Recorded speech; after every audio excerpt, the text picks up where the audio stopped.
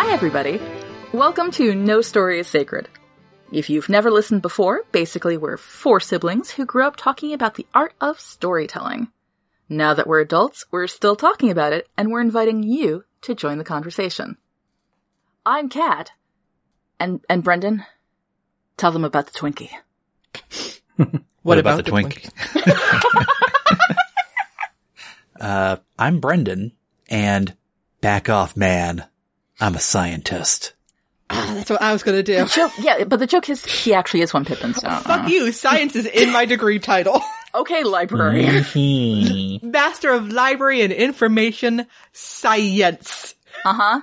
More like a master of evil. Well, that too. Ooh. And you do know not to read from the Book of the Dead, which is do not know. the same.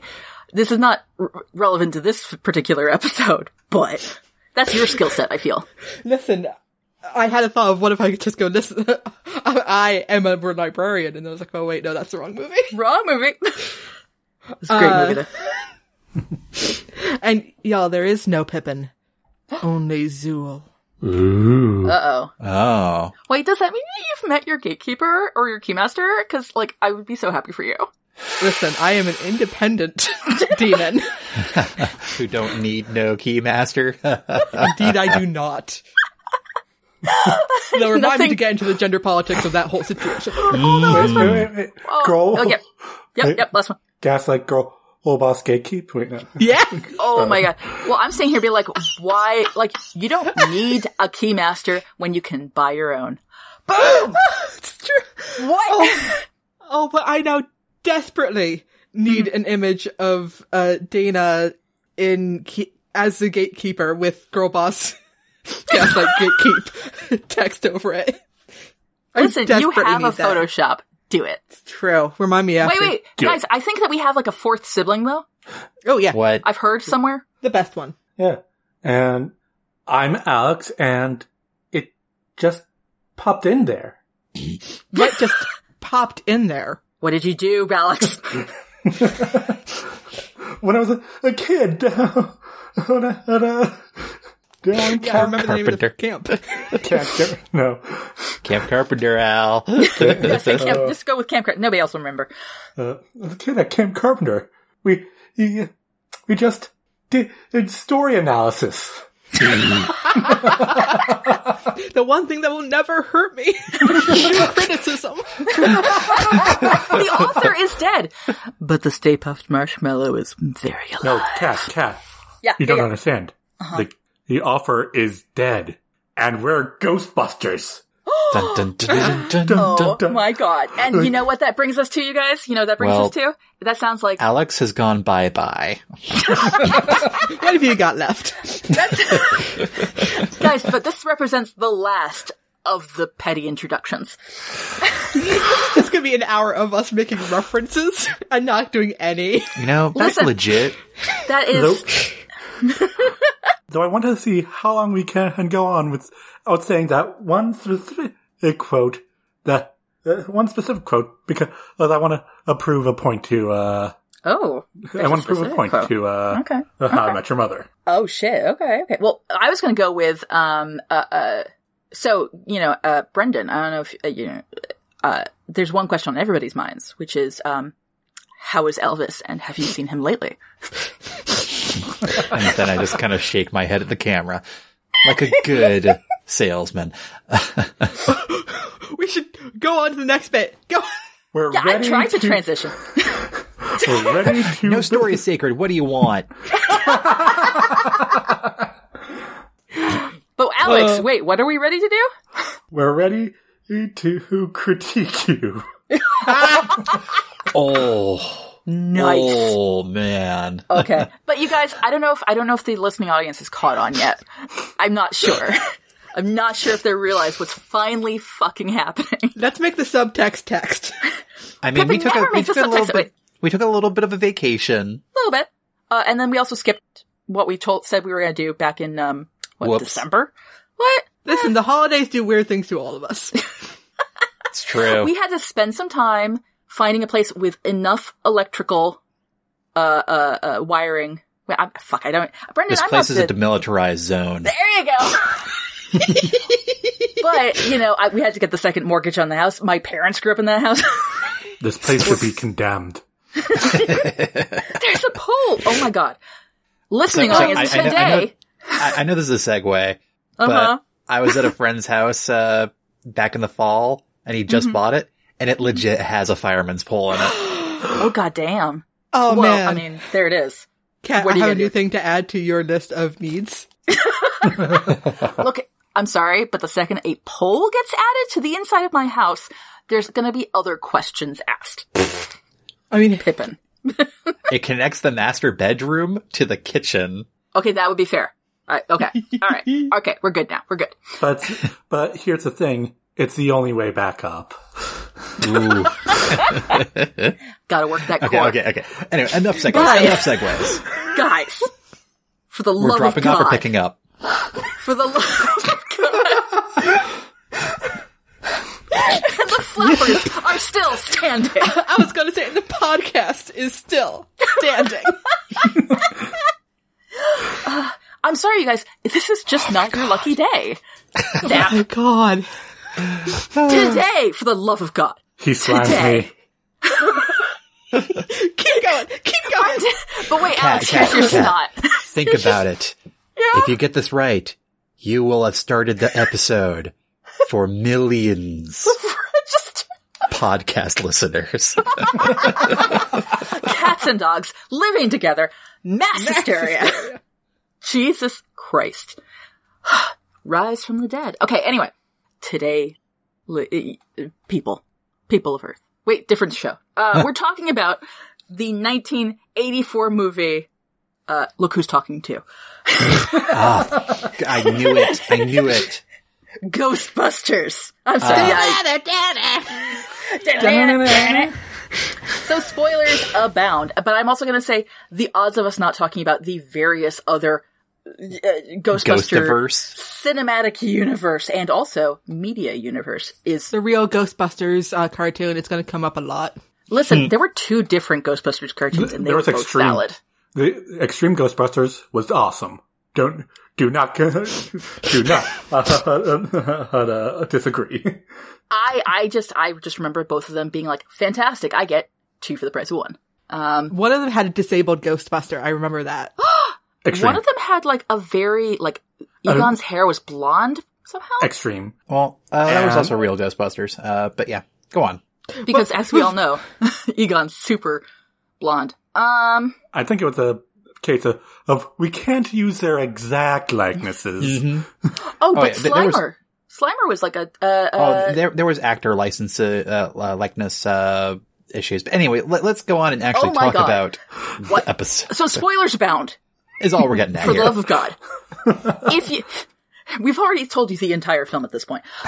If you want specific content warnings about things we may talk about and the very many quotes we're apparently going to do during the course of this, check out the show notes on nostorysacred.com. For those of you who've never seen Ghostbusters, apparently we're just going so to act sorry. out the whole fucking thing during the course of this recording. But out of order, and that's what makes it special. And transformative. Can't get in trouble for that. The sibling cabal is lost in time. That's a different story, Pippin. For those of you who've never seen Ghostbusters, the summary, according to Google, is: after the members of a team of scientists lose their cushy positions at a university in New York City, cue here a lot of in-jokes about academia, Pippin, they decide to become, quote-unquote, Ghostbusters, to wage a high-tech battle with the supernatural for money. Oh, this is a really accurate one for once. They stumble upon a gateway to another dimension. Well, a doorway that will release evil upon the city. The Ghostbusters must now save New York from complete destruction. They were doing so well, and then, stumble upon, and just New York? Come now. Well, we don't see anything outside of New York, and as we all know, if New York is yeah. yeah. New York is everything. But guys, he's a sailor. He's in New York. we get this guy a name. Nobody steps in a church in my town. Steps on a church in my town. Jesus. Okay, you guys. Okay, the plot. Let's The see. plot. Okay, Oh, can we let's make see. it? Can we fucking make it? Oh no, right, no, y'all. we cannot. I know we're not, because I know the exact spot I'm going to end up stopping. Oh, I know the spot you're gonna stop too. Here's the thing, there are two that like happen right. So Buttons. So here we are. New There York they City. were. So no shit, there they were. Side note, what would happen if Ghostbusters took place in Boston? Let's think of that for later. Holy Go on. shit. A lot more people would be saying in fucking what do you think? Fuck. Really. Forget the church. He stepped on a Dunkin' Donuts. Nobody steps on a Dunks in my town. Like, well, there's another one fucking over there. That's not the point. That's my Dunks. That was my Dunks. They're the only ones who did coffee right. I didn't have to place an order there. They always had it ready. Come on. They knew it. They called me. They had a nickname for me. They had my coffee ready. What the fuck is with now I gotta do... God, look. Anyway. So the movie opens. We're doing so well, you guys. So well. We're professionals. This is a new year, new us, same bullshit. Oh my god, has my bullshit infected all the rest of y'all? Nah, it's Ghostbusters. That's The true. problem is this movie of our youth. Yeah. It really was. Weirdly intersect with a lot of our modern day adult interests. Well, I almost think it's formative? What? What? That's fake. And it's also just a cult classic. Yeah. And also one of those weird things where it's like an actual original story, and those are, like, strangely really cool. Yeah. But So let's just start. We start with charlatan Peter Venkman. no. No, I will We defend it. open in the New York Public Library. You're right. Them lions. I jumped the gun. You did. Where there is patience, there is fortitude. Chilling out outside the library. It ain't hard having fun when you've got a library card. Those are the names of the Lions, audience. Pippin just knows them because she's a fucking nerd. There. Listen, in my defense, I do not remember which one's patience and which one is fortitude. Oh, Anyway, yeah, that definitely makes you a loser in that one. Yeah, no, I bring Which shame one- to my profession. Which one is the one that we have on the mantle back home? It's That's either the patience or Mythiopic fortitude. Society. That's just the Mythiopic Award. I think it's called the Aslan. Oh, no, that's a different. Oh. It's But the the- Mythiopic Award, and Mom and Dad just called it the Aslan. Because it looks cool. Because it's a lion. Anyway, Fair enough. the New York Public Library. We will get there, guys. It's like basically the cold open. A librarian is going through the basement stacks, and creepy things start happening. Excellent, what's it called? Practical effects. So it looks like this is like the legit shit. It doesn't look dumb. It's like, oh, that actually is floating, etc. So books are floating around. The cards in the card catalog go flying, and I over here was all like, shouldn't the rod be keeping them in place? Shh, Pippin. The ghost removed the rod. And then my next thought was like, oh man, that's gonna be a bitch to reorganize. Oh my, can you imagine? Well, not least because of all the snot. Oh yeah. Econ snot. I think they're just going to have to do a recataloging. Oh, that's gonna be Oh no. a fucking nightmare. Listen, And somebody you just blew their know- nose and now they gotta collect it. See, here's the thing. The ghost librarian is very particular about what she believes to be the categorization system that should be in place and will not hear other opinions on it. It's a very rude ghost. I think that ghost was a visitor, not a Well, not a technically, librarian. according to like the story, as we will eventually hopefully tell, theoretically that's kind of accurate. That most of the ghosts that appear are not there because they are have a purpose or because they're recordings, but because they are, the dead are coming back. I think Alex is arguing that the ghost is of a patron of the library, not of a librarian who used to work there. Oh, okay. I have a counter argument. I do too. So what's yours? My counter argument is that it is the ghost of a librarian who actually knew Melville Dewey. Oh, and so shit. got real mad at the You Dewey mean- Decimal System. Wait. Is it Dewey, the hot Dewey? Melville Dewey was hot, but he was also such an asshole that he got kicked out of the organization he had found. I love that. There's also the fact that she did turn and shush them. When our heroes come across I them. will let you know, patrons shush librarians all the fucking time. That's amazing. I've been shushed more than once. And you own a shushing stick. Here's Anyway. my argument. Wait, but I do actually have an argument, which is that I also worked in an academic library back in my youth. I'm not Did Pippin you? level. Yeah, I did. And I'm not Pippin level, but I did do this. And one of the things I know happens in libraries is that, as you, get more books, or as the vibe and flow of the consumer Collection. base, yet has to change to match, what you're doing. You shift books all the fucking time. It's like, Yep. what are you doing? You're putting away books and then you're moving them somewhere. It's a constant.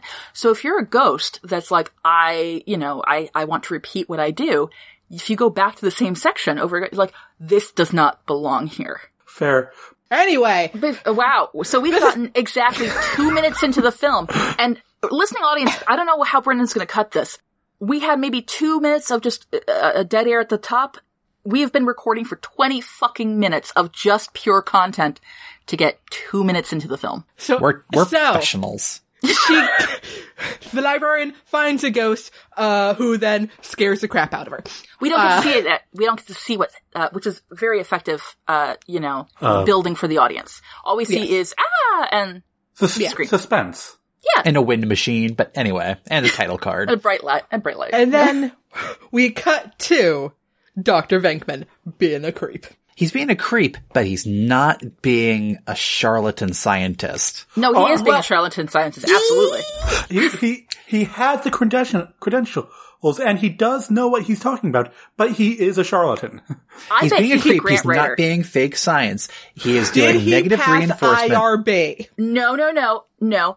First of all, IRB, very important question. And also, whatever he had told them, he was giving a negative reinforcement to the guy, but not to the girl. The girl was control. Holy shit. We do not know the exact nature of the experiment.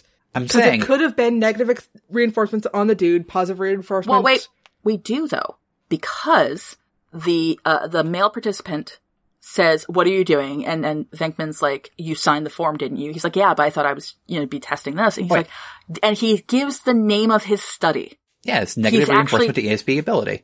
And then you're saying that the girl's fuck. Oh, that The girl's almost control. actually works. Now, God damn it. the thing I will concede on the bad science, I'm not saying he's a great scientist because he's kind of shitty at his job. That's why he gets fired later. I think he's the grant writer. I'm saying, I think he didn't properly give informed consent to his participants because there is the line that the students is like, I didn't know you're going to be giving us electric shocks. To be fair though, this is the 80s. That's true. That's true. People did weird shit back then. I'm just saying, I'm not sure IRB would have approved this. When I did the bet- IRB start? Because you can't tell me that the IRB also approved shit like the random prisoner experiments. That's partly why IRBs became a thing. Exactly. So, okay, you guys talk amongst yourselves. I want to find out when the IRB started. As if I'm not already It depends on, Googling it. I think it depends on the institutions Ooh, and then. well, this is is it Columbia? I thought it was. They never say the university. I thought they did. No, I was keeping an eye out for it. It looked like What Columbia. university did Ghostbusters teach at? In the parapsychology, which I'm like, fuck. Yeah, no, it's a Columbia.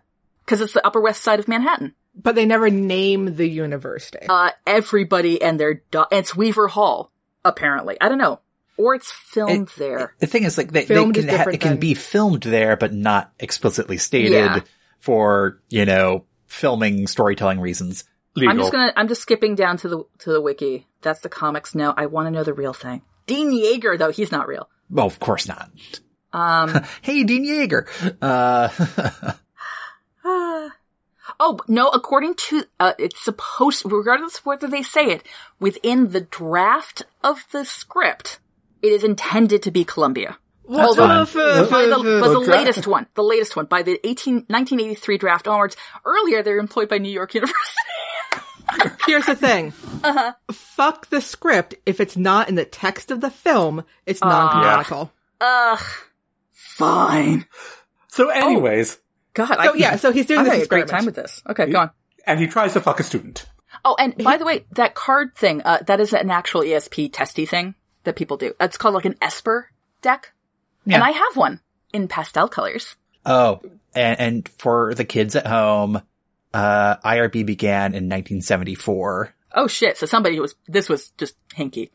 Well, imagine institutional inertia also playing a factor. So maybe there was still some learning pains, as it were. Sketchy as hell, I will admit. Again, Peter Venkman, kind of a freaking creep. So he's creeping on the student, and he's about to make a move. Ask her out for dinner. Oh, is it 8 o'clock? 8 o'clock? I was just gonna say, 8 o'clock. You are a genuine phenomenon. And that is when Ray, played by Dan Aykroyd, bursts in, goes, I find a ghost, at the New York Public Library.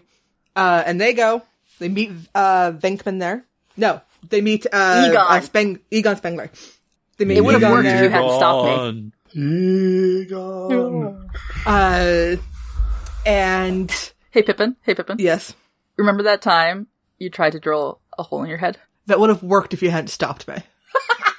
Anyway, we're gonna end up quoting no story's sake. We're just gonna be live quoting the entirety of Ghostbusters tonight. I swear to God, after we're done with this, I'm probably gonna go turn it on again. Probably. I forget the librarian's name now. Gladys? But you know what? Her uncle thought that he was St. Jude. Jerome. Jerome, the good one, because Jerome was the one who believed that demons were appearing before him in the form of incredibly beautiful women trying to get him to sin. Oh, what? More relevant, St. Jerome is a patron saint of librarians. Oh, see, you and I went different directions with that. Huh. So... I'm going to double check that Jerome thing, just in case, because if I'm wrong, then I've just gotten to some, a saint's naughty book. Then you're going to hell. If you're wrong, you'll go to jail. You'll enjoy it.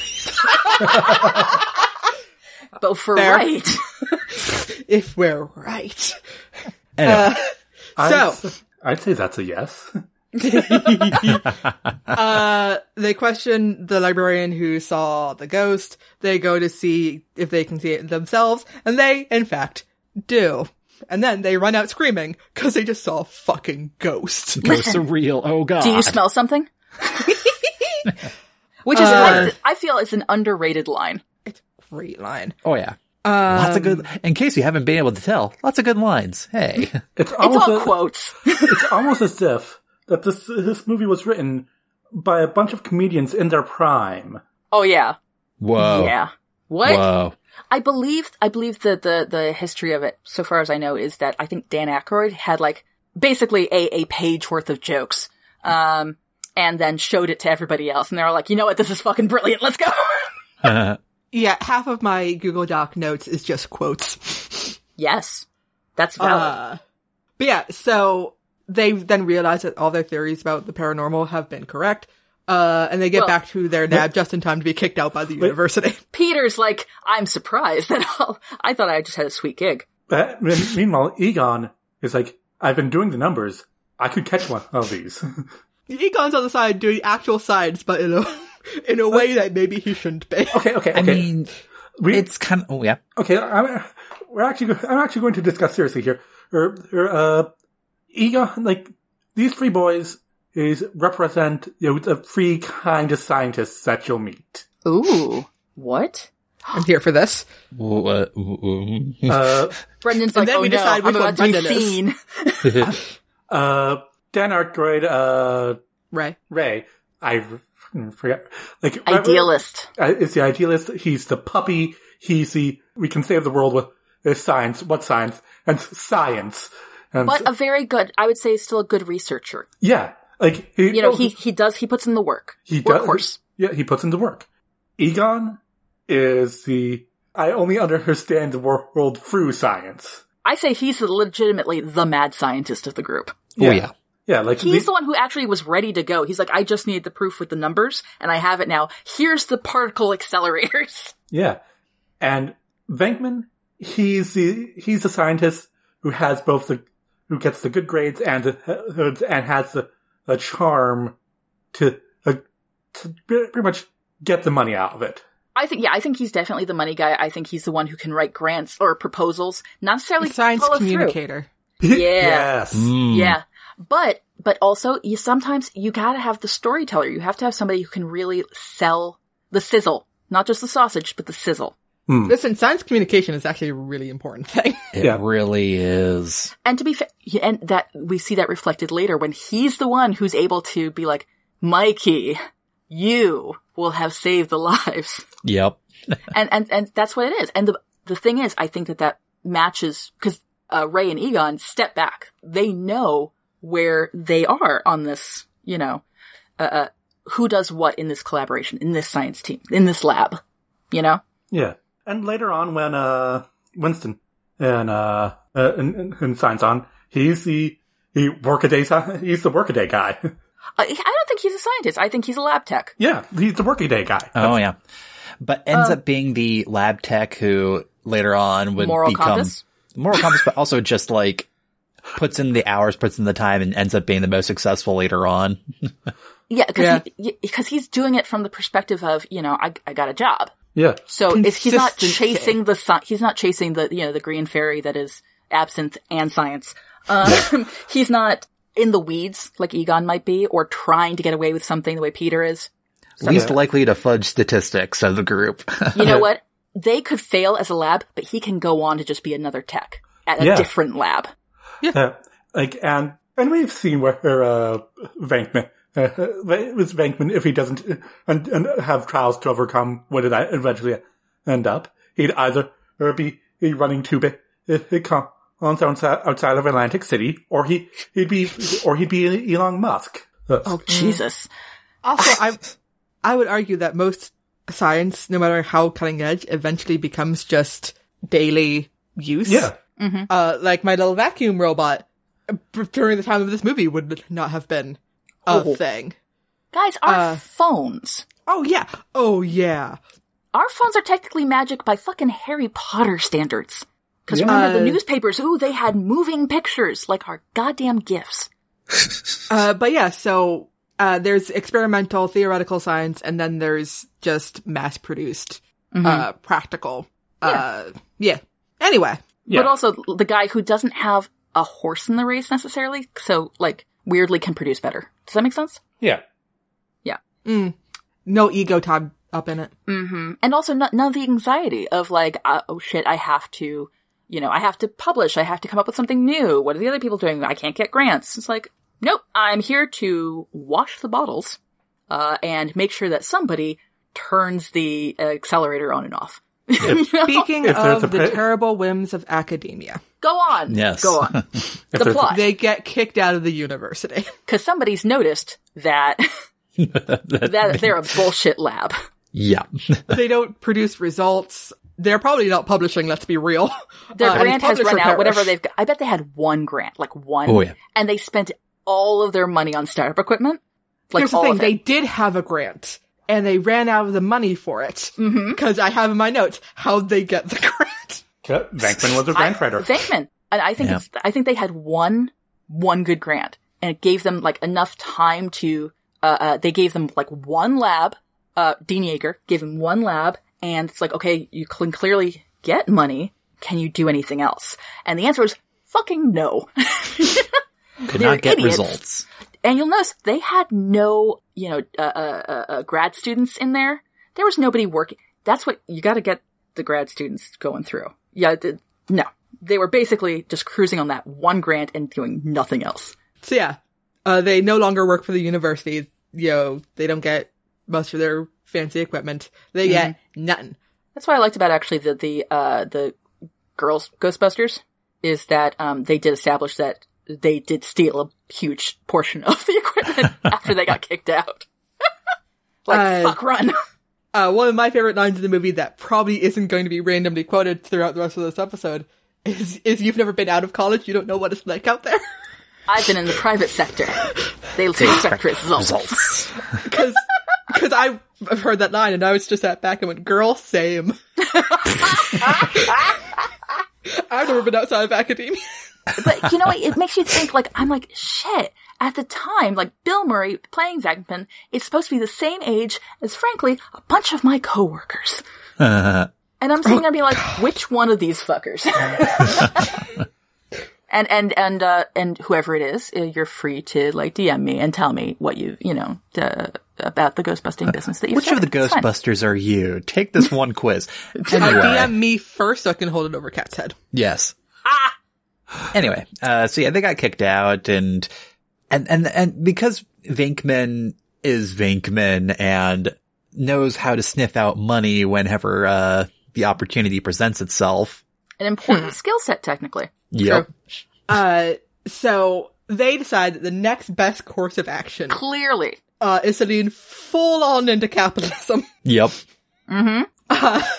Well, here's the thing. They have Science. a lead on an exclusive service and have the ability to tackle that service. And technically they are the only ones potentially with the ability to do something of that particular nature. And this is 1980s America, and you gotta survive somehow, man. Ooh, There are no ethical ghosts under capitalism. there are none. We've done that episode already.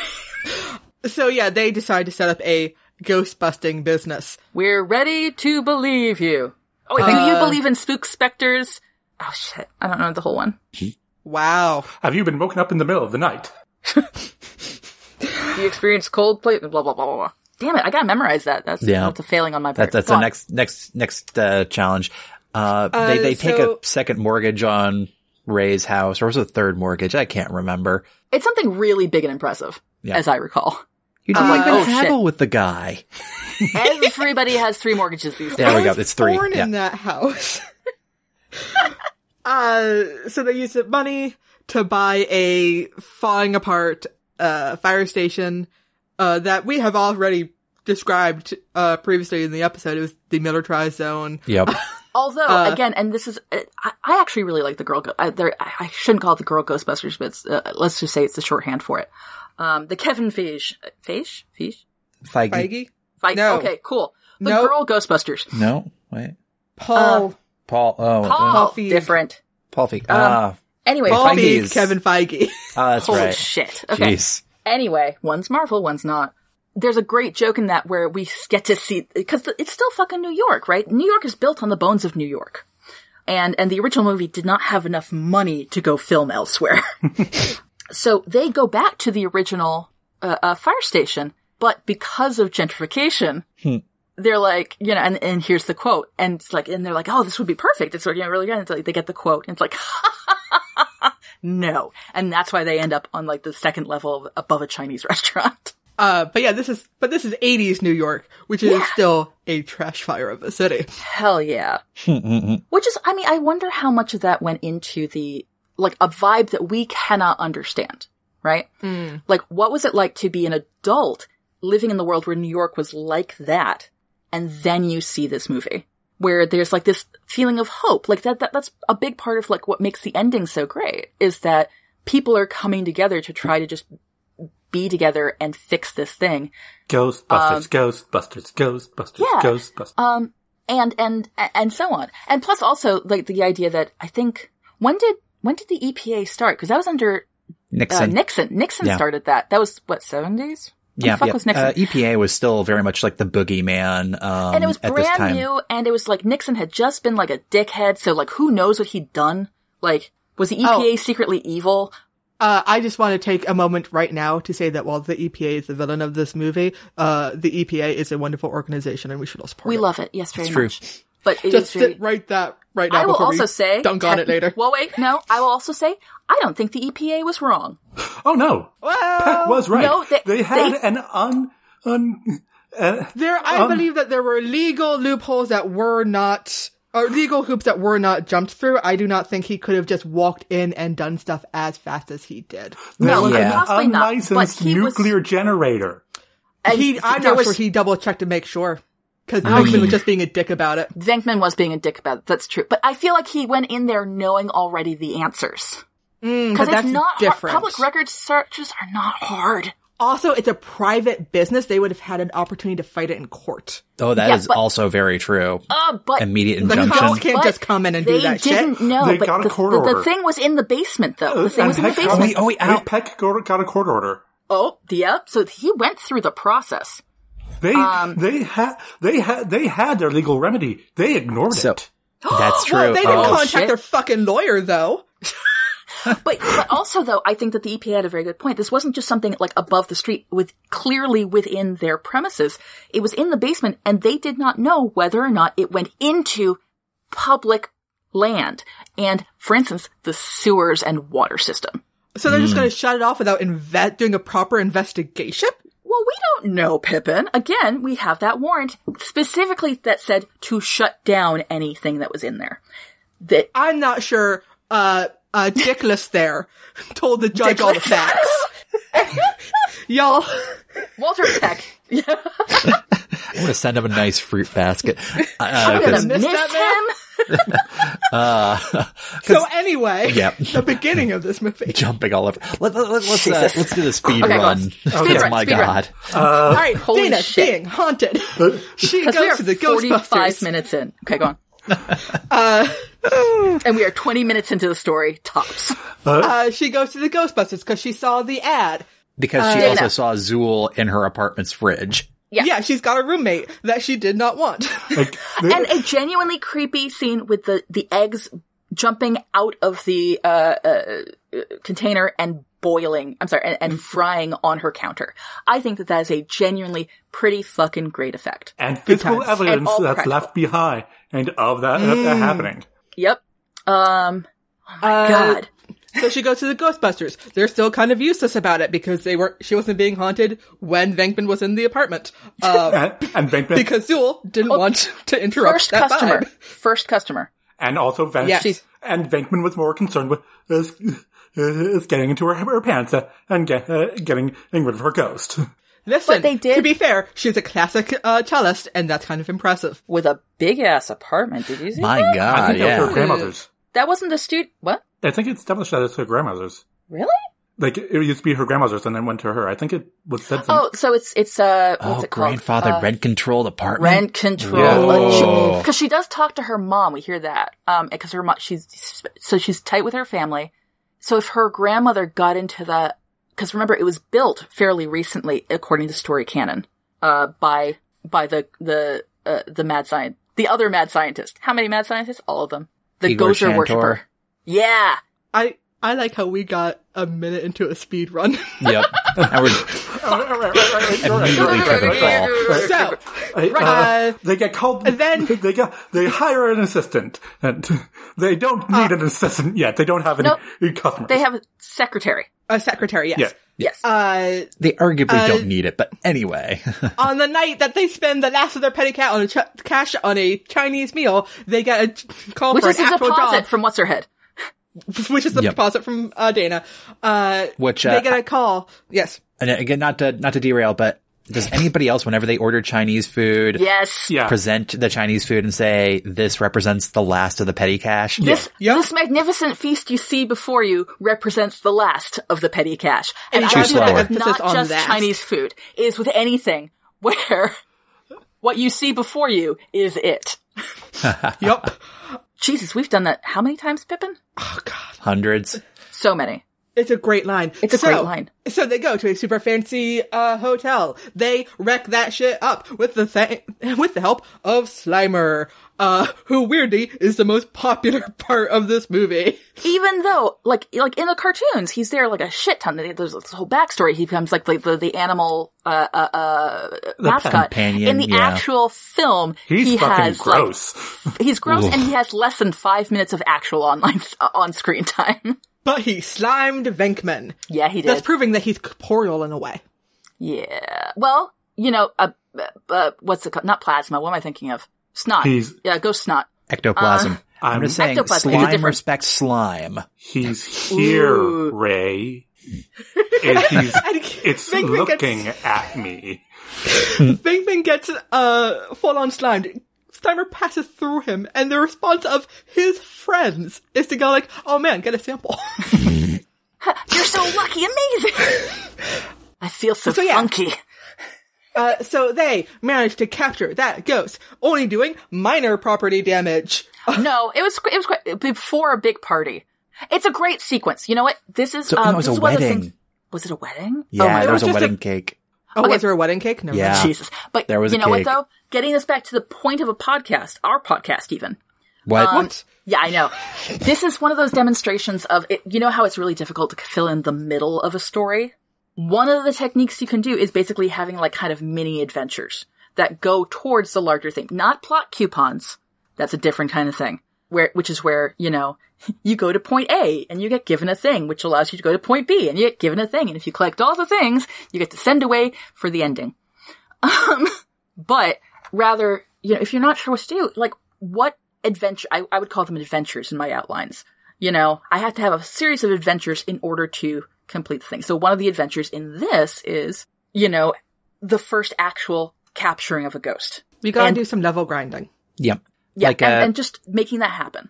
Like on that space heist story that I've been talking about, like... Space heist. It is going to be like the collection of adventures rather than plot coupons. Well, and that's also a lot of romance novels is how you can, with the ones I read anyway. But the adventures are balanced back and forth between here's a thing that's happening that they can do in like the real world that brings them closer, and here's a thing that is like an emotional thing that brings them closer. And so you kind of juggle those back and forth because that's the only way, frankly, that you can make a romance happen in the time frame that so many of them do. Anyway. But yeah, so this is an interesting educational thing for writers there. Yeah. So they catch a ghost. They then become minor New York celebrities. Business is booming. Woo! Montage. There is a montage. Them capturing ghosts. Them, doing a media blitz. Dana just living her goddamn life, restringing her cello. I thought it was cool. A whole blowjob ghost scene? Yeah, Ray is a monster fucker. Changed my mind. This is supposed to be a children's film. That's what they intended. That's what they intended. It is. Yep. Yep. They're like, and that's why we didn't swear as much. They hire a new Ghostbuster because business is booming so much. And they've all started smoking. Egon notices a pattern. Bum, bum, bum. Well, because he's the science guy. He's always doing the mad science. Say that this Twinkie represents the neural amount of paranormal activity in New York. Yeah. Now imagine a Twinkie the size of like several football fields, etc. and so forth, leading to the amazing line of, you know, Venkman shows up. He's like, we got a problem with the EPA. It's like, oh yeah, that's not all we had to tell him about the Twinkie. And with no, like, what about the Twinkie? Which I'm like, to be fair, valid. Also, I don't want to gloss over the fact that Winston at one point says, if there's a steady paycheck in it, I'll believe anything you say. Because, you know, mood. Yeah. Mood. Yep. Like, cause there's that wonderful speech from, Janine where she's just like, that clearly reading off, like, everybody's, well, race. It's clearly race. Like, do you believe in the Loch Ness Monster and the theory of Atlantis? If there's a steady paycheck in it, I'll believe anything you say. And you know what? Girl, Mood. same. Mood. Absolutely. I want that on a bumper sticker. Wait, no, I don't. Not in this day and age. Do you want it on a mug? Yes. But it has to be very clearly a Ghostbusters mug. Anyway. Another thing here though. And another interesting writing thing. As we're getting to the point of change. Cause Pippin, I'm gonna skip ahead just a tiny bit, cause I think we can. Cause the point of change is when the EPA shows up. Sorry. Because they are minor celebrities and the EPA is our villain, sort of. Our mundane villain, as opposed to our paranormal villain. As that starts to kind of coalesce to the first of our climaxes. So we have or not climax, what am I thinking of? Some rising action. Thank you. You know, you have your first like, oh shit. Our characters get split. So Ray and Winston are, you know, driving over, I don't know, Brooklyn Bridge or some shit. A bridge in New York that's quite famous and I can't identify. While Arizona? Sure. While I think Venkman and Egon are dealing with another thing. And the splitting of a group, actually, that's really difficult to juggle when you're writing. Because they have to because it's easy to sort of see the group as one big character. But in this film, I think that they balance it really well. The idea that they're not only just one big character, they are the science team, they are the Ghostbusters, but they also have these separate tracks. So Ray and Winston have this discussion, like this theological discussion, which Venkman and Egon would not have. No. That's true. So, you know, Winston's extremely practical, but this is the way he and he and Ray can get along, which is not a way that they can get along with each other, which is also true of real human interaction. You know, you can have a relationship with your friends, but you also have separate relationships with every single individual friend. And then there's the relationship you have with the group. And I don't see that a lot in film. Or, you know, it's fascinating that they accomplish this, and they're a bunch of fucking SNL writers. But yeah, so, Ray and Winston are driving around. Egon is in headquarters, just sort of chilling out. Venkman has gone off, on a date with Dana, who has now been possessed, by Zool. And also, another reason why I'm afraid of furniture. Oh, yeah. Oh, yeah, Zool gets real handsy, through a chair. Just to grab your hands. Grabby hands. And meanwhile, Rick Moranis, who's also in this movie, exists! Oh, God! Rick Moranis being both, just amazing. Being both adorable and, oh, poor buddy. But you know what also, though? Weirdly for me, I couldn't understand. I'm like, you know what? Though he's making a good point. As, well, when he tries to go free the horse from the carriage after he's been possessed. You know. Vince Clortho. Yeah. The Keymaster. Hell yeah. But, you know, after Gozer comes, the slaves shall be free. And will rise against their masters. And I'm like, fuck yeah. I would love it if that poor tortured carriage horse got to, like, bite the shit out of everybody. Yeah. I have in my notes, Vince Clortho has ADHD and would like to tell you about his hyperfixation, Gozer the Gozerian.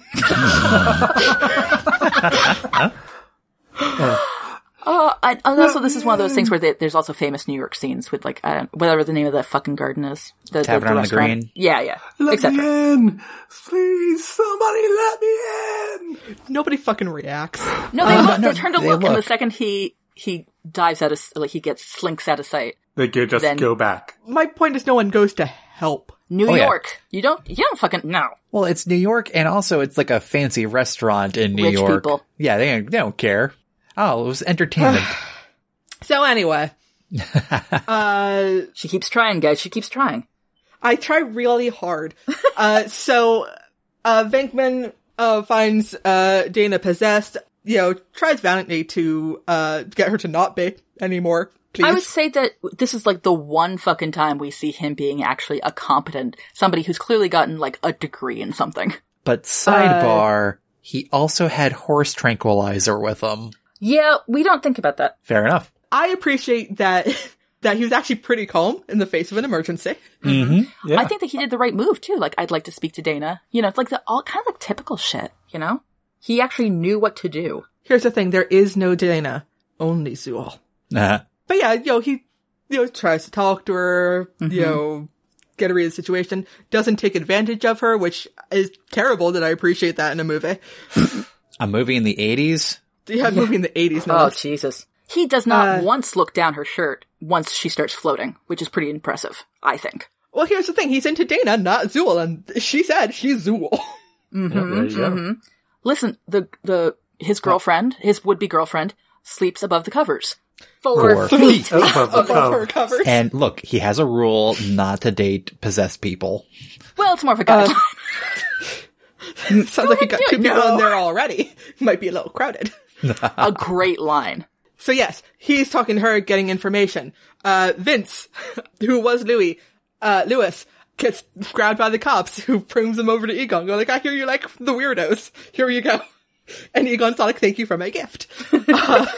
And he and, Janine, you know, do some questioning, and Janine spends some time touching Egon, cause girl understands. Tries valiantly to flirt with him, and it just goes over his head. I know, I don't think it went over his head. I think she was doing a bang-up job. It's just that he wasn't, like, that's not his interest. Listen, he also has ADHD. Hell yeah. I mean, and his hyperfixation is figuring out what's going on. Oh, wait. You're helping that poor man. It's very... I don't think he's human.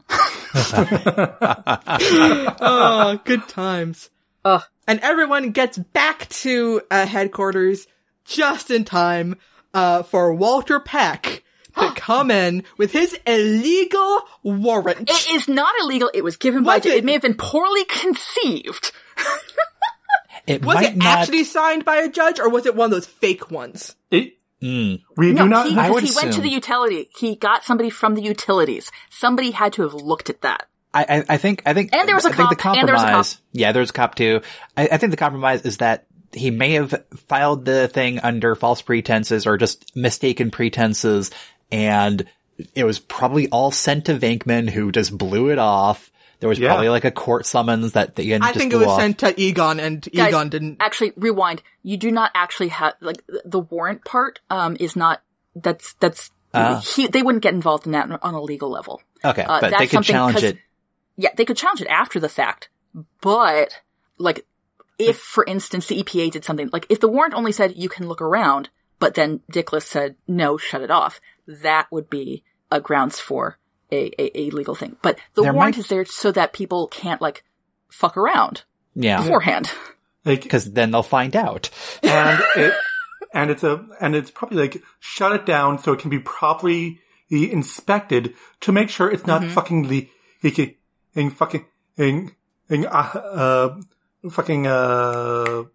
toxic chemicals into the groundwater. I'm just saying that there is a step between Venkman being rude to some guy in his office and the cops showing up. I think the cops are going to show up regardless. And I think the step was well warranted. Peck, came in and, may have been a bit arrogant, but he had legitimate grounds to do an inspection. Actually, guys, theory. You may recall that when Walter Peck meets Venkman, Venkman's covered in ectoplasm and gets a bunch of it onto Peck's coat. At which point, if they do a test on that, because procedural things, they do tests on all sorts of random shit. If they do a test on that and cannot figure out what the chemical is, that's your cause. Also, think about the time frame here. This is 1984? Yep. 5 years prior, there was the 3 Mile Island incident. Oh, fuck. Ah, shit. And if you have an unlicensed nuclear accelerator, or say some weird thing in the basement. They still don't have proof of what's in the basement. No, but that's where you just need probable cause. And probable cause to look, not shut down. That doesn't matter. It's different rules, different regulations. And they literally had, like, what was on his coat. Like, that's not just a guess. Listen, there's something that doesn't make sense. I think, we'll be jumping ahead to my story changes here, but, there's going to be a performance review of Walter Peck later. I think there could have been things that he could have done differently to avoid the incident that had happened. Yeah, that's true. That's true. And really, going forward, I believe EPA, we're going to have a department policy such that we're going to have 2 inspectors on site and making sure that we have proper, checks on each other, so that way one person doesn't have unilateral, authority here. We want to make sure that there's always a second. Absolutely. I think that we're going to need to have a little bit more to bring to a judge, because we understand what's going on, but the judges don't necessarily understand our place. So internally, we have to come up with a better system of checks and balances. My point is, if I'm rude to a guy and kick him off my property, I don't want him to come back with a court order saying that he can mess around with my shit. Well, then maybe don't, put some fucking goo on him, Pippin. And maybe, I don't know, be legit business. Ooh. And don't have unlicensed nuclear generators strapped to your backs. Listen, let's not pretend that whatever they were doing in the basement is more harmful than NFTs. A very valid point. Wait, guys. Where's the Ghostbuster NFT? Oh, probably don't put that in the universe. Why'd you do that? Sorry, guys. Wait, but you know what? Ghost NFTs? Wait a second, guys, we're gonna be rich! Boys, remind me to ask you later if you heard about Troy Baker. So anyway. Yeah. I haven't. Go on. We'll talk about it later. He's doing voice actor NFTs. No. Shh. Pippin. So, we gotta do this, guys. Then Walter Peck still thinks it's a good idea to shut off the generator, and then he causes the apocalypse in New York. Oops. You know what, though, Pippin, if this is a god talking, this could be a Judas situation whereby, because of the prophecy, he was intended to do that. He had no free will. No free will. No free will, Pippin. That's a heresy. No free will. Also, the EPA is a federal agency. Do they have jurisdiction in New York City? Go on. Just go. Anyway, so, then the action-adventure climax happens. Actually, but then we get a really amazing musical, a musical montage. And the reason I'm pointing this out... Wait, they get arrested first. What? They get arrested first. I want these don't. men arrested. It's a simultaneous. So the ghosts start exploding out. They're getting arrested. Shit goes bad. Vince Clortho's like, oh, I know where to go now. He wanders off. Dana's like, oh, I see the sign is here. Let me explode my fucking apartment in a fantastic and deeply sexy scene. And, and meanwhile, after her apartment blows up then we see the ghosts that are coming out of the thing being re-released into New York. And so the little individual Twinkies that we had seen previously are now the giant fucking Twinkie stomping down onto New York. And it's an amazing sequence. And the music is, I think a lot of it must have been created for the film in a pop kind of way. And the reason I'm bringing that up is that because I didn't realize how important it was to me until I watched the most recent one, that is supposed to be a direct continuation of this film, of this universe. And the music just was not there. And it made me realize just how integral, really, the music in that scene and in earlier portions of the film. In the entire movie, really. Yeah. But just the vibe, you know? And it's hard to tell whether or not that's because I grew up with it, but it was definitely, it was odd to not get the same sort of emotional punch, and it was because, for me, it was because the music was lacking. So, I just wanted to call out how great the music is in this. Go on. Fair. So which is definitely a storytelling thing for writers. So they get arrested. They actually figure out what's going on now that they're all in the same room. Yeah, because they're all in prison. And yeah, it's the thing where, because Ray and Winston had gone off to get that information. And Ray was looking, he's like, these are very odd. And Winston's like, I have a theory. This is the gathering the exposition moment. But the point is, this entire night, they haven't actually been in the same place until, the reactor blew up. And now they have a moment to sit down and okay, here's all the information that we've gathered about what's happening tonight. Speaking of, and I am going to bring it back to... Your girlfriend's apartment? Sorry. Spook Central. Is in the corner of Penthouse. Is in the... You're right. Yeah, is in the corner of Penthouse of Spook Central. She's not my girlfriend. She's just a woman I was interested in. Okay. Point is, though, again, bringing it back to the point of the podcast. This is what I know. This is actually one of those. We've talked, I think, in the past about exposition and things. If you look at this, this is just pure exposition. This is just we have information that the audience now needs to know in order to understand the last 15 minutes of the film. Okay. Also, all the other guys in Naka up looking at the schematics as if they know some. But it goes to the theory of because if this had happened in an earlier part, a different part of the film, or right at the top, before you knew to have questions, before you knew that there is a mystery to be solved here, before you gave a fuck about getting to the end, that's where exposition becomes a problem. When they give it to you at that point, it becomes catharsis. You've had questions up to that point. They've had questions. And now you all get to experience the answers to those questions. The revelation. Which the book of Revelation. Which then lets you understand the last 15 minutes. And so that's one of those really interesting, that's how you do good exposition. You know? Yeah, exposition before that point is just world building. Well, and also, you even get the as you know, Bob, because he's you've read that, and pretend I've never read that. You never studied. You never did this. Which allows Ray to tell the audience something that technically all the rest of them should know, while also giving a nice joke and a character moment to both of them. Never study. We all had that friend in school. Yeah. Yep. Some people might accuse me of being that friend in school. I don't want to talk about it. So, it's not my fault. I'm better than other people.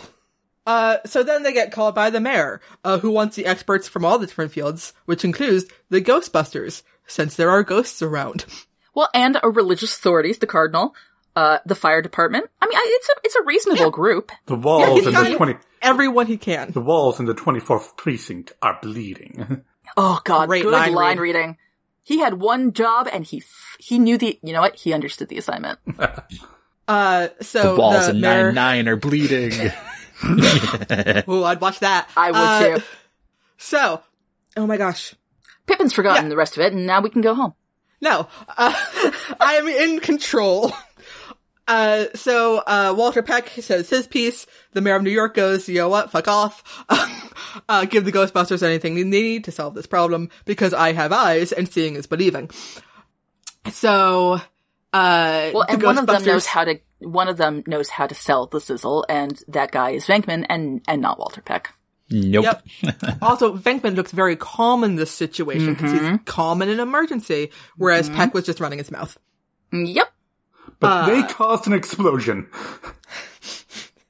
Yeah, he said that with no real basis that they caused it. Also, a great mayor, by the way. Very New York, like, yeah, that's some fucking 80s shit right there. Thank you.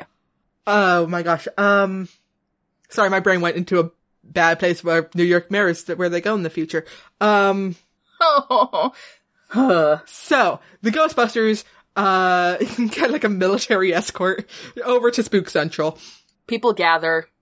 It's a nice by moment. this point, Dana and, Louis, No, it's not Dana and Lewis. It's Zool listen, and I was trying to go for It's consistency. Zool and Vince Clortho. I was trying to go want for to- consistency for what their names have been up to this point. Listen, just consent. I'm just saying. Technically, those two didn't fuck. I just wanted to point out that by this point they have turned into dogs. Fair enough. Yeah. Fair enough. The And they're visions up on that the roof. Dana saw in her fridge the first time. Yeah. They get there, they climb all the stairs up to the very top because What elevators floor? aren't working. What floor are we on? 20th. Or How far do we 17th? have to go? I forget. Oh, yeah, no, see, man, guys, we're details. getting tired. Yeah. We We are. gotta rewatch the movie. That's the only solution. So they get up to the roof, and up there waiting for them is Gozer, the Gozerian, who Hot. can get it. Hot.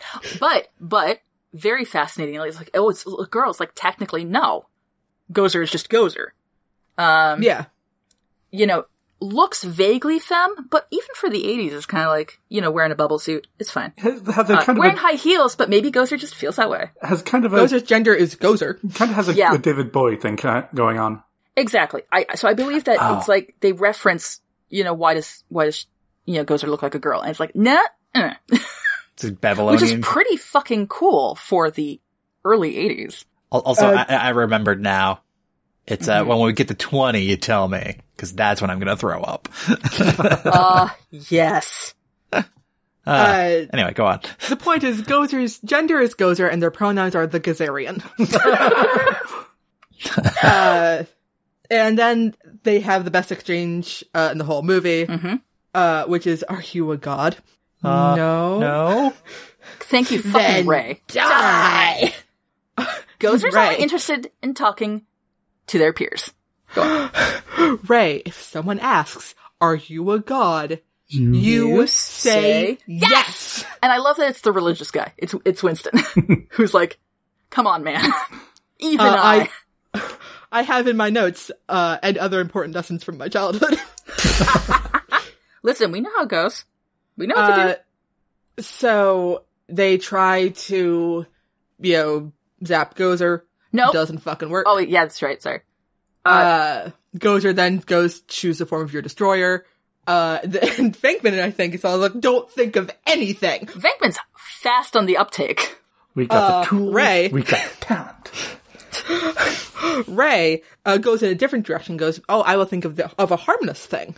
And that's how I will solve this.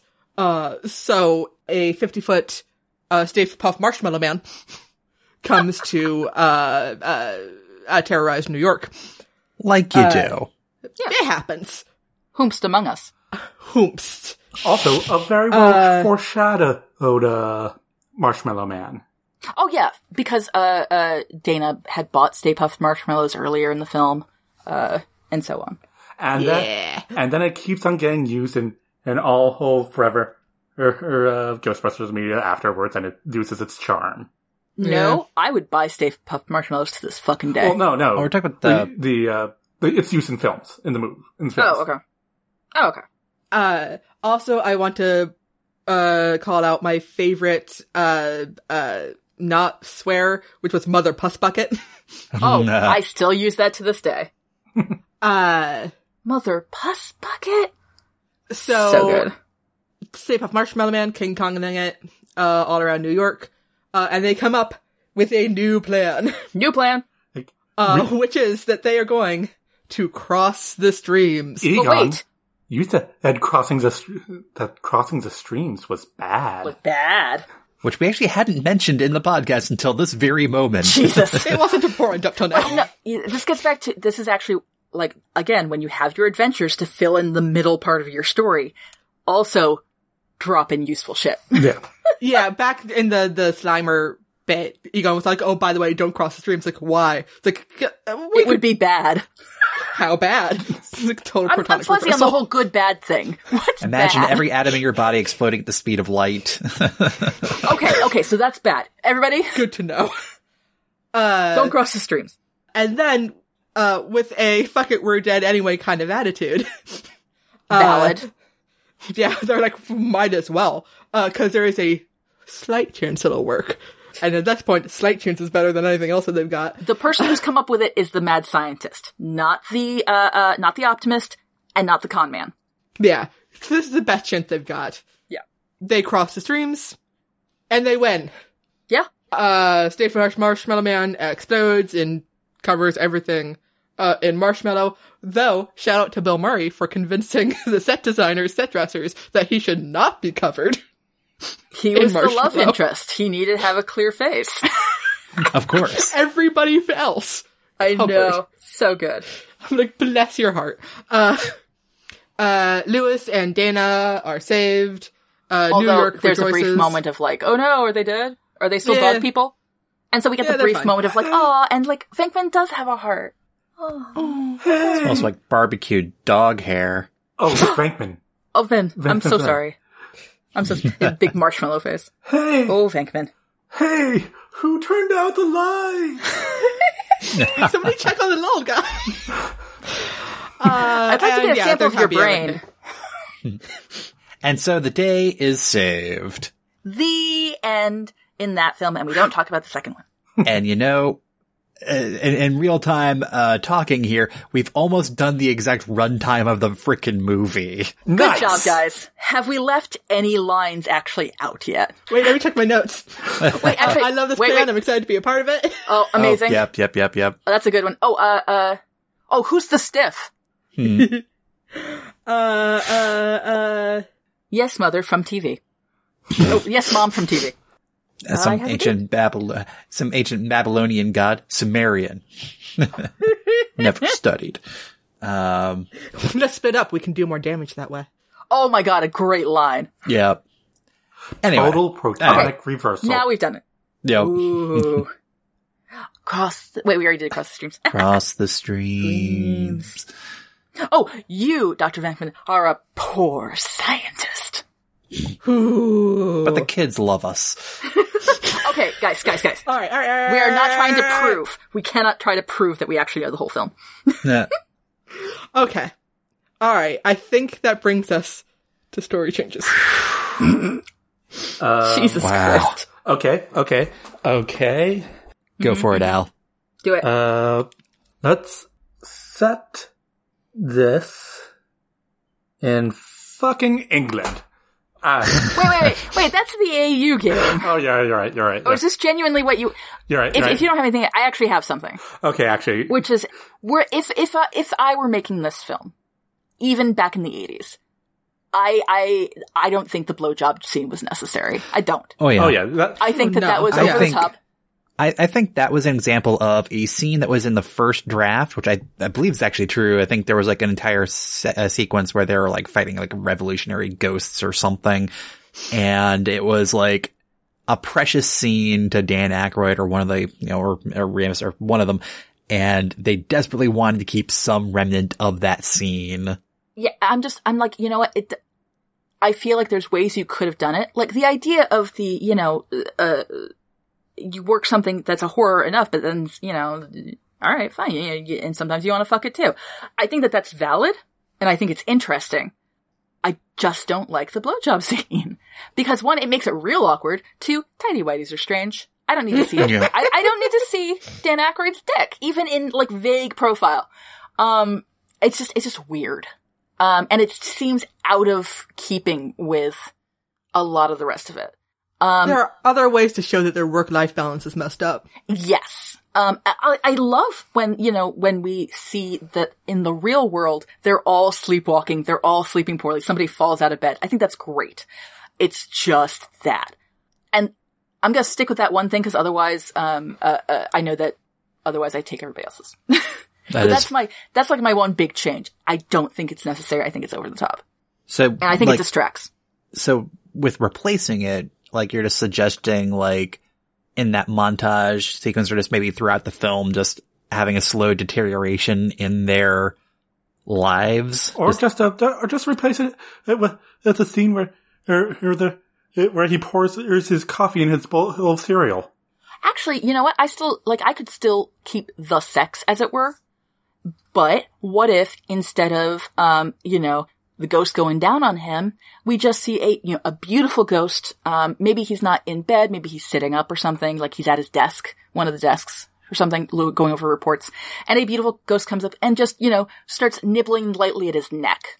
It's just one of those, like, the implication of sex as opposed to Dan Aykroyd's dick. It's about the implication. Or maybe he dances with a ghost. Alex went with a Sunny reference, which was better. It is about the implications.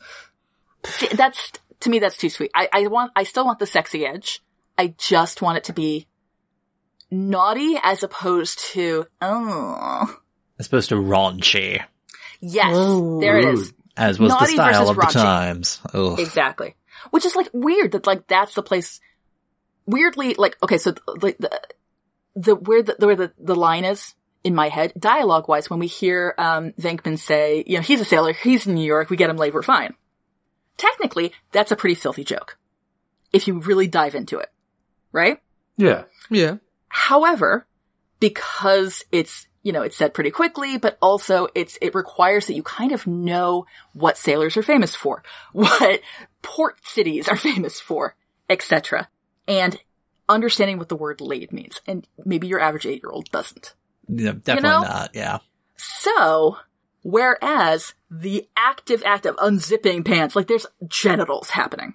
Yeah, so I agree with that. So you could have something, so if you have something with it, like, just a ghost, coming up and like kind of like blowing in his ear, something like that.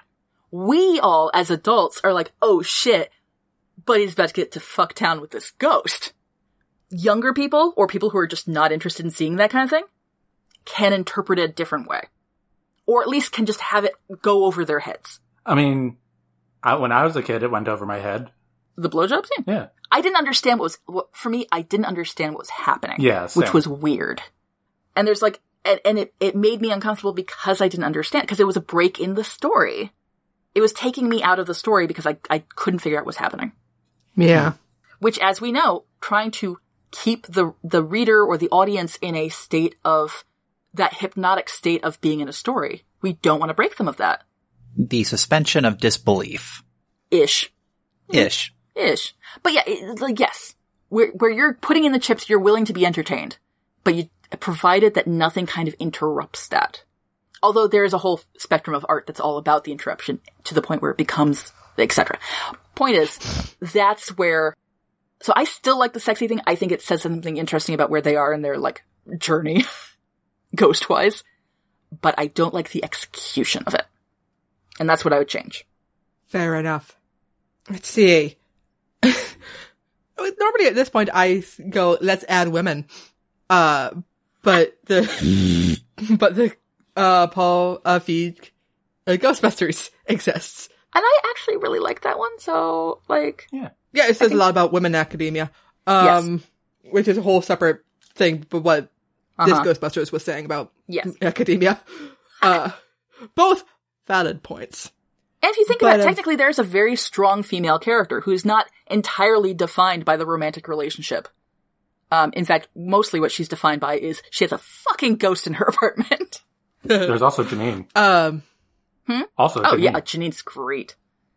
Janine is getting it. She is not being gotten. She's like, I am here and I've noticed that these people could probably theoretically be a provider. He looks like he fucks. I don't know how, but he does. Yeah, so that's usually, my go-to thing. And I have ideas for AUs. You could make it gay. I could make it. It's not hard to make it gay. It's not hard. I mean, homosocial environment right there. Yeah. Right. Fire. The pole, Pippin. The pole. They weren't dating anybody else. And here's the thing. We were just talking, about, the sex dream. And it's dreaming of a ghost, and there is a sort of tendency in queer art, towards monstrous things. Because queer people get othered. Mm-hmm. So it's like, oh, if you think we're monsters anyway, we might as well get into it. Exactly. Next thing you know, you're giving a lap dance to Satan, killing him, and taking the crown of hell. Yeah. Hell yeah. Or having thoughts that you think are wrong, and in your subconscious it, expresses itself in odd ways, like, say, a ghost. So that, cause you know that something's off in what you think you should be. But it's a girl ghost, guys. It's a girl ghost. That makes it straight. I asked the ghost gender, it's fine. Jesus. Ghost boss. So yeah, that's one avenue. Because I was complaining about it so much, I might bring more of the law into it. Yeah, you're doing the accounting and stuff that I tend to do. You're getting into the weeds of, like, actual practical shit. Listen, they're a private small business. You've been in New Hampshire too long. Listen, New Hampshire's bullshit, but it's bullshit in a way I understand. But Pip, we do... Do they have health care? But Pip... Oh... We do need ghost catching regulations. Do ghosts have civil rights? Well, are they people? Are they people? Are they people? Or are they just manifestations of psychic energy given via ectoplasm? If you're going to give rights to ghosts, when are you going to give them to the dogs, animals, and let's be fair, horses of New York City? Listen, there's a whole debate about when life begins. When does life truly end? Ooh. Anyway, so yeah, I actually am fascinated by the legal ramifications of the Ghostbusters. And I think that should be explored more. That's what I think. That's what you think? Yeah. Through Walter Peck? Well, the EPA is certainly one aspect, but also, I'm not kidding about the civil rights aspect. Cause that sounds like unlawful, imprisonment. Ooh. You know, that would be very fascinating. Right? Like, what if you turned the whole thing into this... Do the ghosts have consciousness when they're in the trap? In the cartoons they do. Ooh.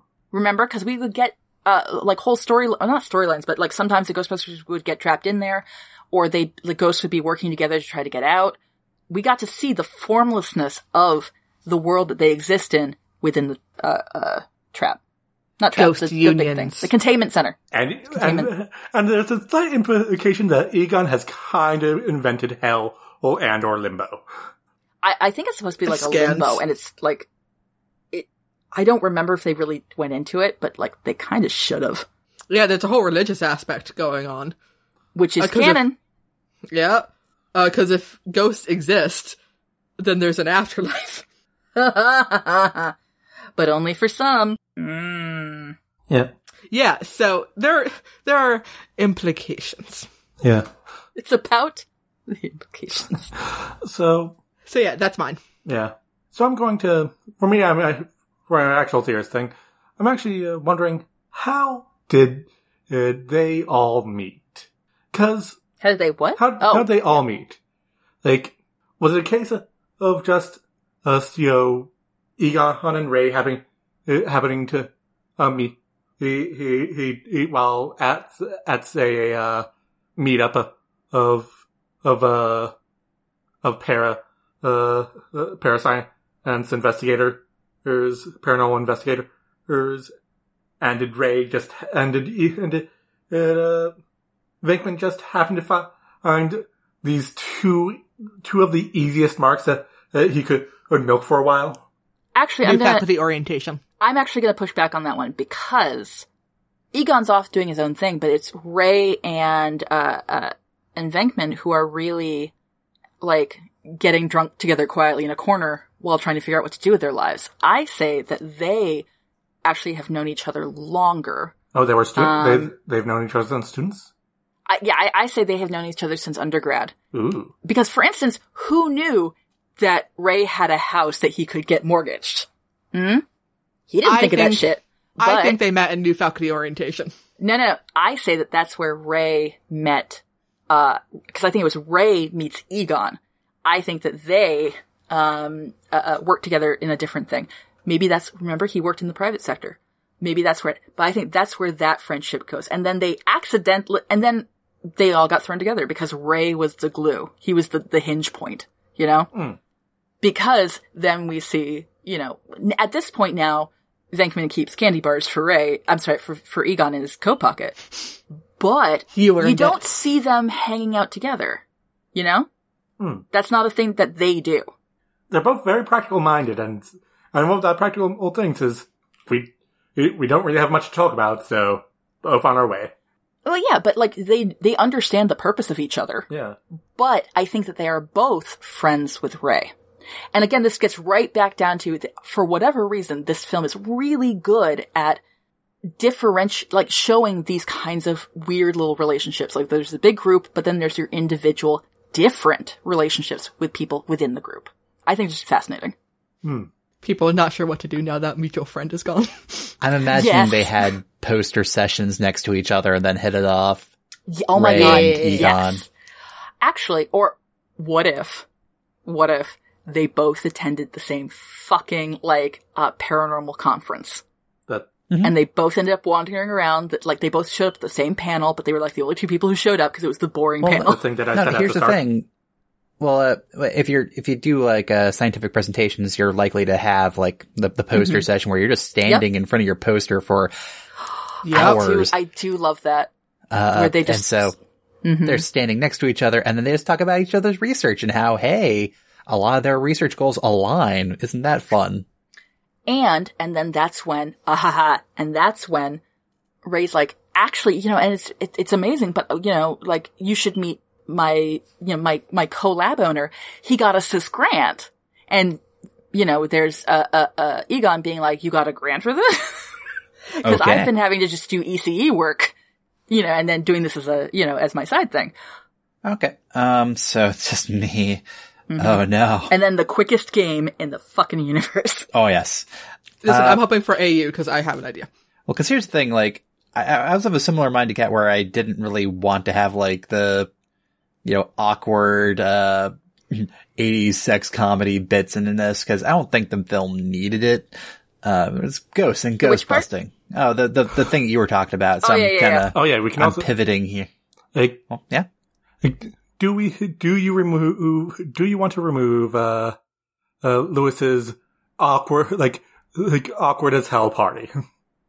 Considering I didn't even mention it.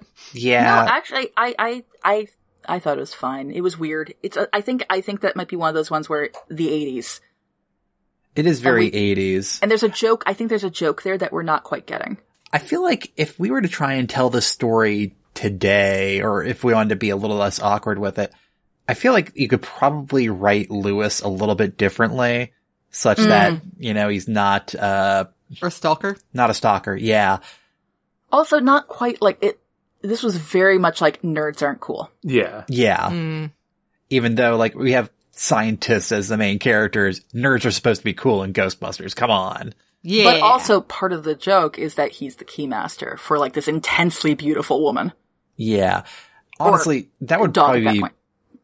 that would probably be like one thing that I'd probably alter is just, you know, do we need all that extra innuendo stuff?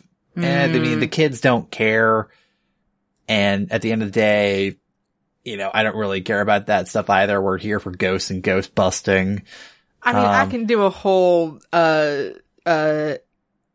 essay about the gatekeeper and the keymaster and the gender roles therein without all the added innuendo. Yeah. I mean, there's some weird stuff there, which, I mean, it gets kind of glossed over. I mean, there's some, it's room for extra innuendo, which is always fun, I suppose. But I think I'd probably want to try and tackle Lewis a little bit, maybe give him a little bit of an arc while we're kind of noodling on the story a little bit.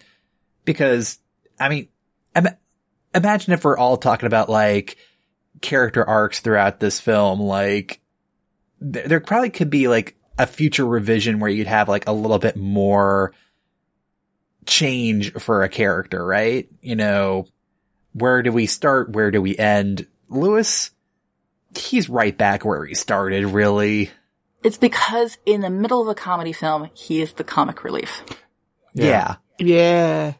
And then And maybe I don't know, like, it could be like that thing where like maybe instead of being like a stalker nerd, he's kind of like a gym bro douchebag.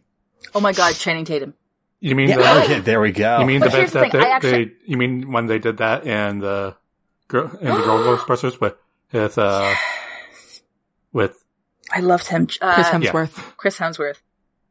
Well, Fucking brilliant casting choice. because then, like, you know, with the whole entire, being turned into a dog thing, you know, maybe it has that character learn some humility at the very end. There's a different, like a change in status quo for that character as well. Well, I don't think that he needs to learn humility. I think that I genuinely think, and this is not to say anything bad about, what's his head, the actor Rick Moranis, who's a national fucking treasure. Yeah.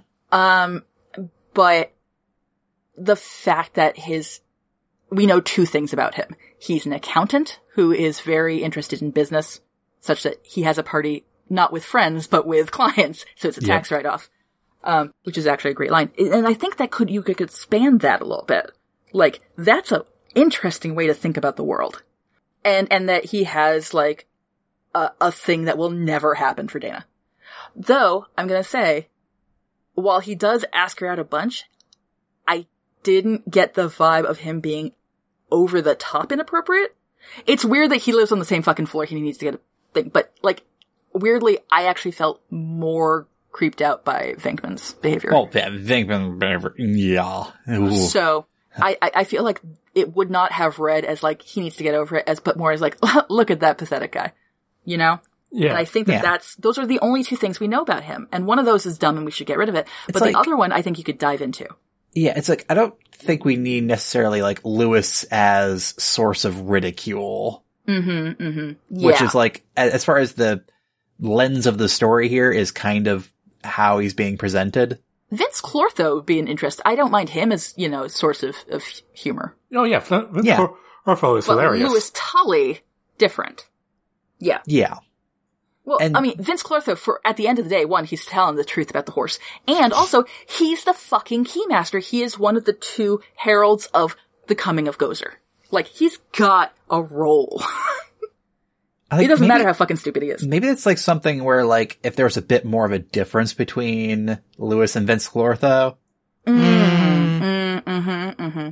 So, like, it's like that Prince and the Pauper kind of situation, you know, interesting. Drastic change in, like, poise and confidence, maybe.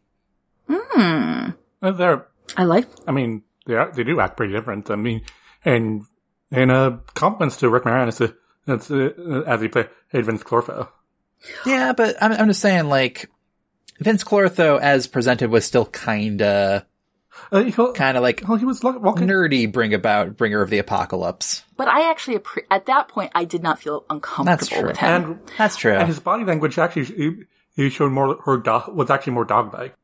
And if you think about it, it's a very fascinating way of reading a bringer of the apocalypse, is this fucking, like, have you heard the word of Jesus, Gozer? You know, it's a fascinating read. That's true. What's not fascinating is, frankly, the unoriginality of the kind of nerd who wants the girl but will never get the girl because he's a nerd. Yeah. I think we could probably do with away his with pants that. too high. With his Yeah. pants too high. Whereas, like, with Vince Clortho, with his shirt untucked, I'm like, okay, Rick Moranis. Okay. I see you. Yeah. So, yeah, that's the thing I would tackle, I guess, is, Nice. Yeah. Fair enough. and then it makes his maybe role in the second movie, whatever, a bit different. Hey. Yoda, like, I want to be a Ghostbuster too. Like, Oh, God. Yeah. There's things we could The adjust. second movie, we're not talking about the second movie. the second movie, Not yet. Because that's a whole, oh, jeez. the second movie was a character assassination of Janine. Oh, yeah. Actually, in all seriousness, the second one, if you watch this one, the most recent one, I want to have a mini-sode where we just talk about, like, the deep implications. You say it's a mini-sode, but that would be like 5 hours long. Anyway. Speaking of, we should get to the next bit. Yeah, so we can Jeez. get on with our lives. Oh my goodness. You know, new year, new episode, Guys, super real long. talk. We are actually longer than the runtime of the film at this point. Oh yeah. So- Well aware. Brendan's like, I am seeing my Ghost of Christmas Future. It is a So- grave. Y'all, let's play a game. Make it quick. Let's play a quick round of Everything Changed when the Baristas Attacked. Oh, your favorite game, you mean? Yes. That is fair. Because I have in my notes Uh-huh. that I would love an episode of BuzzFeed Unsolved about Gozer the Gozerian. Holy shit. Mother of God. Oh, And that's just- nice. Just an episode about, like, Gozer, maybe about this specific incident.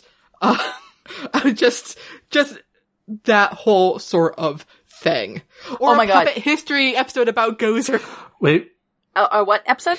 Puppet History. Oh, it's God. who would accidentally summon the puppet as the Destructor?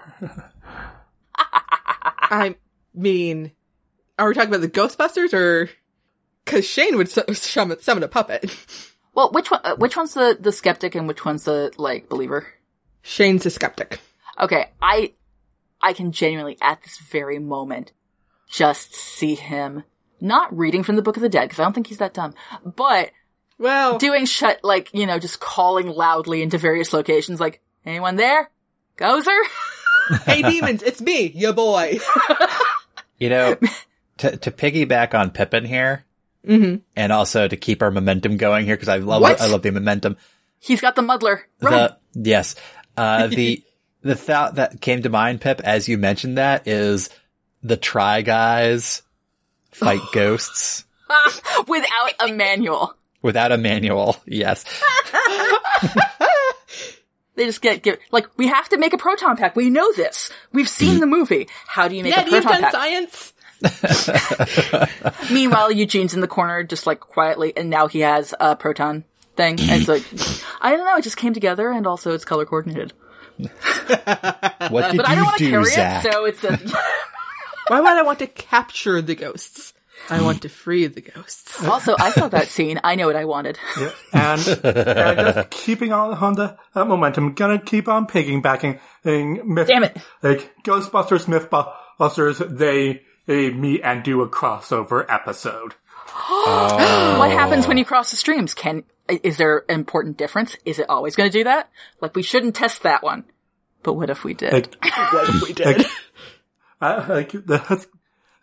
Let's call our safety consultant, and he can try to convince the network to let us try. Our Guys, safety consultant said no, but we're doing it anyway. listen, it's science if we write it down. Well, I can imagine, like, Egon going over the science with the team in the background, and you just kind of see somebody, like, shaking their head like, my God, you guys have this on your back. And whoever the guy is with the beret just Jamie? is constantly Jamie, at yeah. least 20 feet away. and we'll do it in like the circling radius and refuse to get closer. But Jamie's also going to be the one who builds his own. Oh, Yes. Oh, absolutely. But a safer one. I can just see the secondary team in the background already wearing the packs. Yes. And shooting up into the sky. Guys, can I continue the memento on this one? Yeah. Can I piggyback? Yeah. Sure. I'm feeling a reality TV kind of vibe here. Yeah. Mm-hmm, And I'm so sorry. I'm gonna do this. I was never a fan. I've never watched a single fucking episode. Jackass. Ghosts. No, explain there yourself. There are ghosts around. There are ghosts. They're happening. And what are you gonna do? Maybe you're gonna try to fuck one. Maybe you're gonna go up. What happens? Get slimed intentionally. And bam, it's a slime meringue or what? I don't know. What happens? Somebody's gonna put their hand in front of the proton. In front of the proton stream. No. Someone's going to put their dick in front of the proton. Unpack. Oh, Yeah, wow. that's more what? Jackass. Oh, cake? Yep. No, dick. What? I said dick Their dick. in front of the proton. Oh, the dick. Yes, that makes sense. Yep. Well, that's how you fuck the ghost. Just in a world where these ghosts exist and are fucking around with somebody uses the ectoplasm as lube, but they don't do it on screen. They just mention it afterwards. Or that they're going to. It's not good. Ew. It's not good lube. It's sticky. Listen. Ew. But it's organic. Anyway. Somebody has that knowing shaking of the head directly at the camera, eye contact. Here's the thing. You know what that is, though? That's taking that raunchy thing that I didn't like in this and just being like, that's the movie. And if you do it from that point of view, weirdly, that would work because you know what you're getting into. For one thing, You know? well, for one thing, it's already R-rated, so. Exactly. Yeah. But I gotta tell you, weirdly, I would be into a film or a story where this is just shit that happens. And yeah, there's the serious people over there, and then there's the chasing the fairies over there, and then there's the fucking idiots who are like, what can we do with this? I can see that as being like the story of the idiots have to solve a real problem and have to like basically bumble their way into. Well, they'd have to acknowledge that there was a problem first. Yeah, but a real problem happens and they have to actually address it. This is Jackass, and this is stopping and Gozer the Gozerian. And Oh god. Yeah, and in the background, they're like, do we want to stop them? That's the thing. That'd be like an alternate. No, sorry, that's like, it'd be an alternate telling of the Ghostbusters story, and that's how they get to the same conclusion. It's just like, guys, I have a really stupid idea. Well, also, that's what you still get with that, though, is you still get, for instance, somebody thinking of the Stay Puft Marshmallow Man, but in this case, they did it on fucking purpose. and That's one person did it faster than a walking dick. And they're like, man! And that's why they get angry at him, but for a different reason. Because I love keeping, like, themes. I love keeping, like, high points, but twisting it. Go on, sorry. Oh no, I was say someone, I was trying to think of giant titties. Oh yeah, wait, that's better. Like, how else do you want to die? And you thought of a fucking Stay Puft Marshmallow Man. Come on, asshole. It's kind of the same texture. Oh, fucking. How am I supposed to fuck that? If you can't figure it out, you're not trying. Again, I have never seen this show. I've seen literally all I've ever seen is, of course, the zeitgeist of having grown up, I guess, with that. And a few different viewings of the preview for the film, I guess, that's coming up, of like all of them at 40 still fucking doing this stuff. Yep. This is all I'm getting it from. But Wow. I agree. I think there needs to be a plot. But how do you get a plot within that universe? No, I still think it's the serious stuff that's happening. Maybe Team Serious gets their shit kicked. God, oh my god, I figured it out. You know how you do it? Rosencrantz and Guildenstern. Or is it a the other guys kind of movie? I'm saying Rosencrantz and Guildenstern because there's definitely real people handling this problem over there. And then these are these fuckers who are stuck in this story. Well, that's the thing. They can be over there trying to solve the problem. I'm just saying they get taken out of commission, so it has to be our lovable group of idiots that have to save the world. God help us all. There's a lot of interesting things this could be. That's true. That's true. We have a lot of interesting stories here. What? Almost the point of the podcast. What? Weird. What? Fake. Do we have anything else to talk about Ghostbusters before we finally sign off for the night? Nope. Jesus. Any plugs? No. What? Any plugs? Any plugs? Oh, I actually, for once, don't have anything going on. I'm still writing a game, for Heart's Choice. Recently I was at Worldcon, and I think sometime within January they're going to, release the recordings, and you can still get a virtual membership so you can watch those, I believe. And other than that though, I'm leading a very boring life at the moment. I'm so much like you guys now. Wow. Rude. Wait a second, like, January 2022, not much is happening in terms of social interaction? What? Weird. Yeah, likewise, I don't really have much going on right now. Things are kind of taking an understandable pause. Are they? Yes. Weird.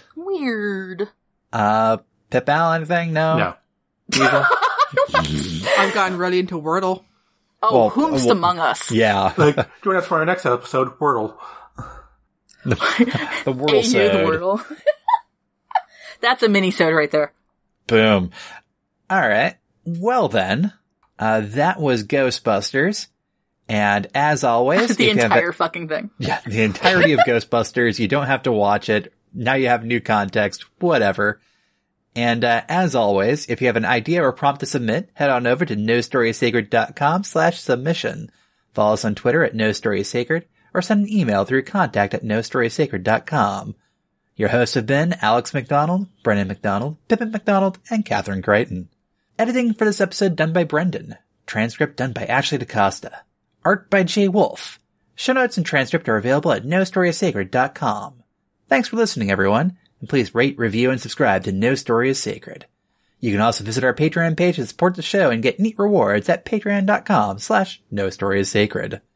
See you next time when we talk about the 1992 film, Bram Stoker's Dracula. Fuck yes. Da-da-da. Oh my god, I'm so hyped for this. You have no fucking clue. And Pippin is already dreading the day. Pippin I'm gonna always be fine. dreads. Everything is fine. I'm already my rant about Mina Harker. Mina Harker is a god, and I will not, we're not talking about it yet. Not yet. Not yet. We gotta watch it. It's gonna be amazing. So until then, where no story is sacred, and any story can be changed. I'm Brendan. I'm Pippin. I'm Alex. And I'm Kat. And we're No Story is Sacred. Sacred.